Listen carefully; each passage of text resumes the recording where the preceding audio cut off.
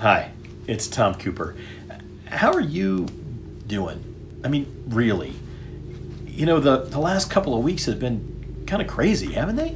We've all been quarantined and trying to figure out what it's going to look like, and now they're telling us it's going to go on for a while longer.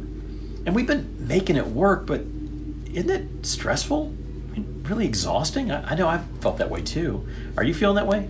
Well, what's going to come next? My wife Holly likes to watch the show Alive, where they take these so-called survival experts and they drop them off in the wilderness and they monitor their progress. But it turns out that there's a difference between surviving in the wild and living in the wild. Surviving is about hunkering down and waiting for rescue, whereas living in the wild is about carving out a life worth living in that wilderness. And most people that go on that show are more focused on survival than living. And at this point, as a society, we've figured out a way to make things work, but mostly we're just kind of holding on. And we have a choice. We can hold on with the hope of maybe being rescued, or we can search for a way to really thrive.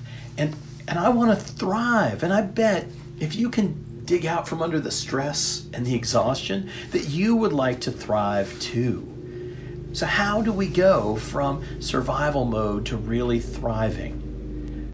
My mentor, John Maxwell, has put together a fantastic program that I'd like to share with you at no cost. It's a virtual mastermind group called Leading Through Crisis, and it helps us find our footing and avoid getting distracted by the crisis that's around us, and helps us make a plan and then take confident action toward a better future. Would you join me?